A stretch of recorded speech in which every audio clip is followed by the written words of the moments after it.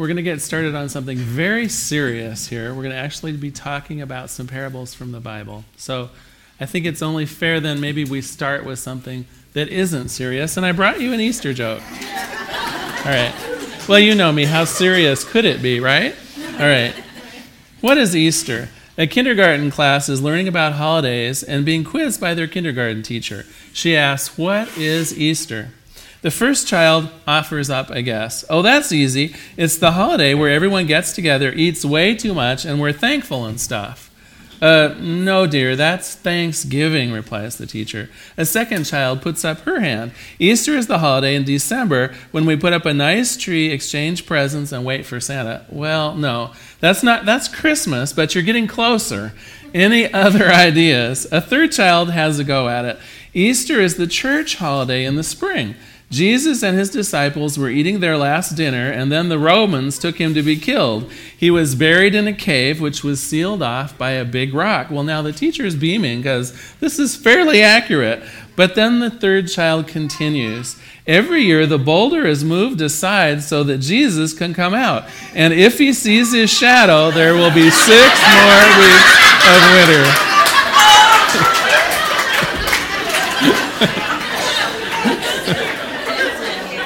All right.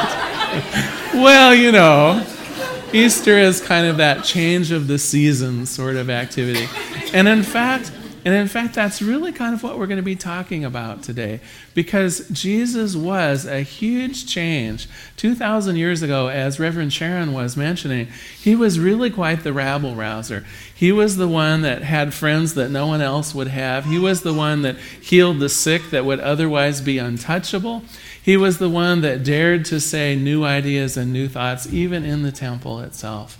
And for that, he had a lot of grief. As Sharon read the parable of the wine and the wineskins that we're going to be covering today, that was his, perhaps at the time, somewhat glib but educational answer to the question, why are you so different? Why are you so new? Why are you sticking out and standing out away from the crowd? That was his answer, and we're going to talk about it in some detail. But first, I want to kind of recap how we look at the parables in the Bible, because it's a little bit different, maybe, than when you were raised. In your church of origin, maybe, the parables may have taken on kind of a literal meaning, and that's one of the meanings that we talk about here. And in fact, we'll cover it first. So what is the literal meaning of this particular parable of the wineskins? Well, first of all, let's cast our minds back to 2,000 years ago. Surely there's someone out here who can remember 2,000 years ago, right? Things were very different then, and wine was not in bottles. In fact, the idea of manufactured glass had not even been created yet. And so although rich people might have had wine stored in earthen jars, most people actually had wine both created in the process of fermenting as well as stored in actual animal skins and even animal organs. Now, this, of course, in today's world might sound a little funky, but it actually was a good thing, because water back then also was not particularly purified. And so in those days, it was actually a great courtesy, a great gift to offer someone a drink from your water bottle, meaning one of these animal skins, because among other things, in addition to quenching your thirst, it also would have been sanitary, the actual act of fermentation and creating the alcohol, and it would have killed anything in there that might have been harmful. So back then, wine was stored in wineskins. And the parable on the literal plane is very interesting because it points out something of a very practical nature. Wine in those days had that ability of continuing its fermentation process. And so it expanded as the fermentation increased. And if you would have had it in an old wineskin, meaning an older, inflexible one, literally it would have burst as the fermentation process increased and concluded, and you would have ended up with just a mess. So in a very literal sense, you would never put new wine in an old wineskin. You would need to put it in a new wineskin. It being flexible, it still having some life left in it because it would have recently come from the animal. Okay, all right. So much for the grisly storage habits of 2,000 years ago. Now, in religious science, often then we'll go on to talk about the parables in another light, the metaphysical side of things.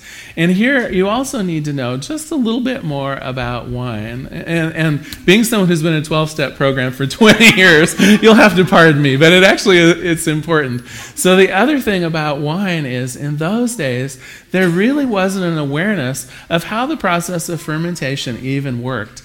And because of that, wine had almost a mystical, almost a magical quality to it. Because here, you could take something like sweetened grape juice, and through nothing other than putting it inside an animal hide and waiting 6 months, you would have something completely different. Something that was now safe to drink, something that would kind of enlighten the party, so to speak, something that seemed magical. Something that seemed almost impossible that this substance could have that process going on in it. And because of that, in fact, to this day, we often talk about alcoholic beverages as spirits, right?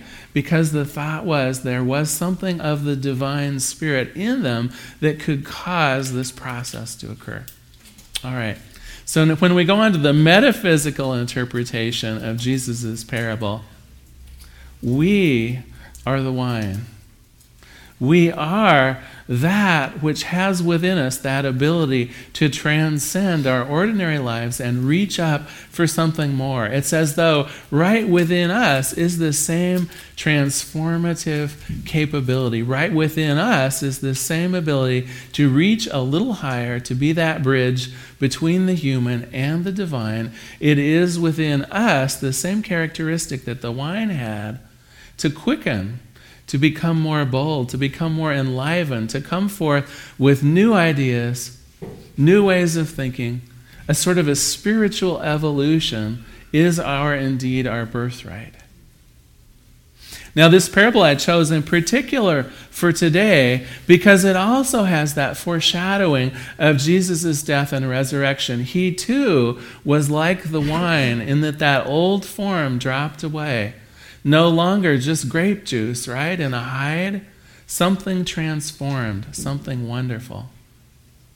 And I think the parable is particularly of interest to us as a kind of a living parable, because in each one of us, too, is this same ability for something better to come about. Now, we don't have to end up dying for this. We don't have to go through that ultimate process that Jesus went through. But each one of us has that same capability of transformation, rebirth, if you like, through this quickening process of our own lives, of our own thoughts, of our own ideas. So I mentioned that I was in a 12-step program, been sober now for 20 years, thank you. And one of the first things that I learned from my sponsor 20 years ago was to be careful of people, places, and things. And if any of you are in it, well, all right, give me a minute here, all right. And the idea was, Larry, if you go out with this honest-to-goodness idea that you're not going to drink anymore, and you hang out, right, in the same places, in the same people, doing the same things, what's going to happen? Your next drink is probably about 20 minutes away, right? As I head for a bar or as I hang out with friends that are still drinking, right? People, places, and things. For me, that was the old wineskin that I simply had to give up. If I would have gone with this idea of sobriety, if I had gone with this idea of remaking my entire life into something more beautiful, something more positive, and all I did was just have that thought and did nothing about it, I would not be here today, I assure you. My life has been transformed, even as the wine is transformed, and yet there was a price I had to pay. There was a price. I did have to give up that old wineskin. A part of me had to die even as Jesus died. A part of all of us, I think, needs to be allowed to pass away in order for something truly beautiful, something new, something gracious, something wonderful to be born.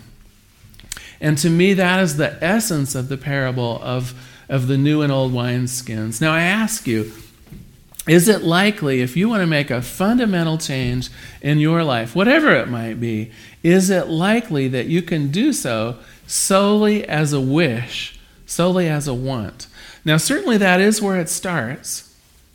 Surely that is where it starts, just with a gem of an idea of wanting something better, wanting something different, wanting a second chance.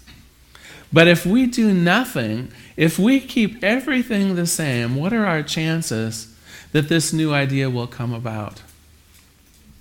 I know one of the common things people want around the beginning of the year is maybe to lose 20 or 30 pounds, right?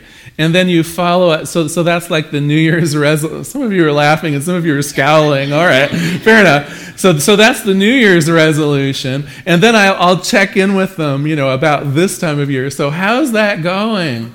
Oh, well, I got the gym membership, but I never actually went. Or, I ate better right up until Valentine's Day, and then, that was as far as I got. These are the old wineskins here to haunt us, I'm afraid. It's the people, it's the places, it's the inertia of our own lives. It's our own habits. And even when they don't seem particularly damaging to us, I say take a good look at them. What might we actually have to give up in order to embrace a completely new change in our life? Now, most of us have something in our hearts that we'd either like to experience more of, we'd like to see a fundamental change in our life, we'd like to see a change maybe in our attitudes or even in our circumstances. Maybe we want to see more love in our life or to experience more financial freedom. I think all of us have that glimmer, that spirit, that impetus, if you will, to make our lives into something more powerful, more meaningful, more beautiful, more whatever, you fill in the blank. But does it just end there? That's my question. Does it just end there? Are we the new wine, but in the old wine bottle? For me, this was hit, I think, particularly home a few years out of college.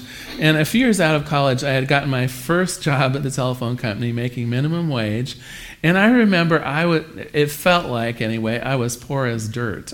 I was trying to have my own apartment, which totally didn't work. I had to end up getting a roommate. And, here I'd moved from the small town into the big city with ideas of, making my fortune. And here I was at minimum wage, typing into a computer all day. Oh, it was dreadful. And what I realized fairly soon into that was really the only thing that was dreadful was me. The only thing that was dreadful was my own thoughts of lack and limitation. What was holding me down was not a minimum wage paying job, because readily I ended up getting a promotion and earning more, and the job was fairly well unionized, which was a good thing in that particular job because there were steady pay increases and bonuses and things like that. And it wasn't about the money at all. It was my own thought of, entry-level job, this must be horrible. I need to live in a certain kind of an apartment to be happy. It was me. It was me making me feel like lack, like hopelessness. Okay. And don't ask me how it dawned on me one day, but I think it was from hanging out with some different people at work. Because initially I was hanging out with the other people in my job that had been just hired off the street, and we were all used to have our breaks together. And what did we do? We would compare our miserable lives. What I figured out was I had to let go of this. If I was going to experience something greater, if I was going to experience more abundance, if I was going to feel more free, more confident in my own life, I needed to start hanging out with people that felt that way about their lives. And as simple as taking my 15-minute breaks twice a day with a different group of people, I felt my own self-worth rise. I felt my own ability, my own confidence level, my own interest in life rise with it.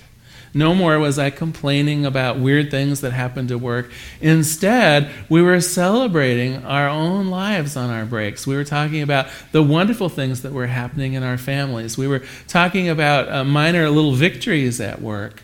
Instead of complaining, we were in that place of celebration, that place of upliftment. But I had to let go of some of those friends I had made, some of those early on friends at the telephone company.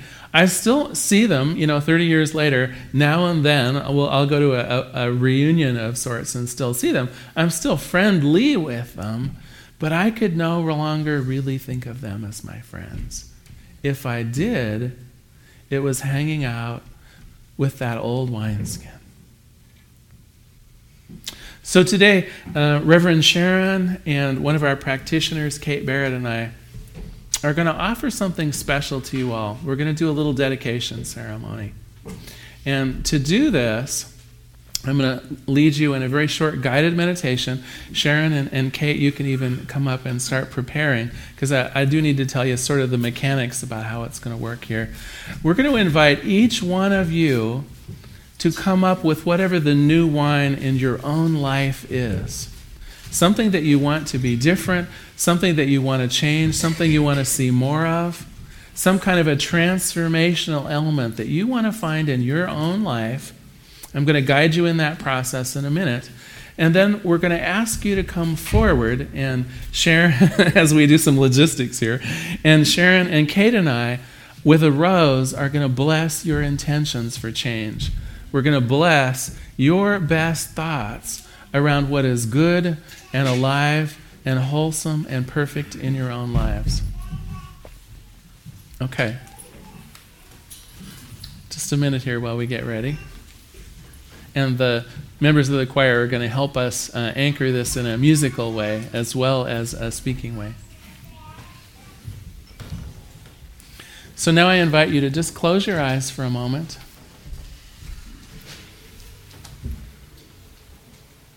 Just allow the peace of this day to settle down upon you. Let go of thoughts of busyness or perhaps what you're going to do after the service today. Just let that go for a moment. And imagine, if you would, an idealized version of yourself, an idealized version of your own life. If there's something that you want to change in your life, think about that. If there's maybe an old habit that you want to give up, think about that. Is there something new that's waiting to be born in you? Greater elevations of creativity, of peace, of love? Is your heart perhaps ready to open in a new and more fundamental way? Is the goodness of life just around the corner for you? What would that look like? What would the senses tell you about this newness that you might choose to experience in your own life? And now as that's coming to you, I'd like, if you could, to summarize it in just a word or two. Maybe it's something as simple as more love. Maybe it's something as straightforward as financial freedom. Maybe it's as compelling as a peaceful household, or something as sweet as more joy. Whatever it is, just hold it in your mind.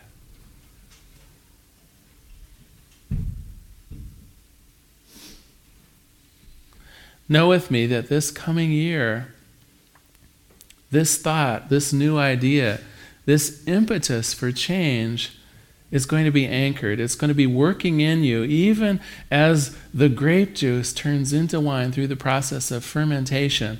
I know that your minds are absolutely fertile ground, and that as the co-creator of all things, God will work in you, as you, and through you to bring about this change, this newness.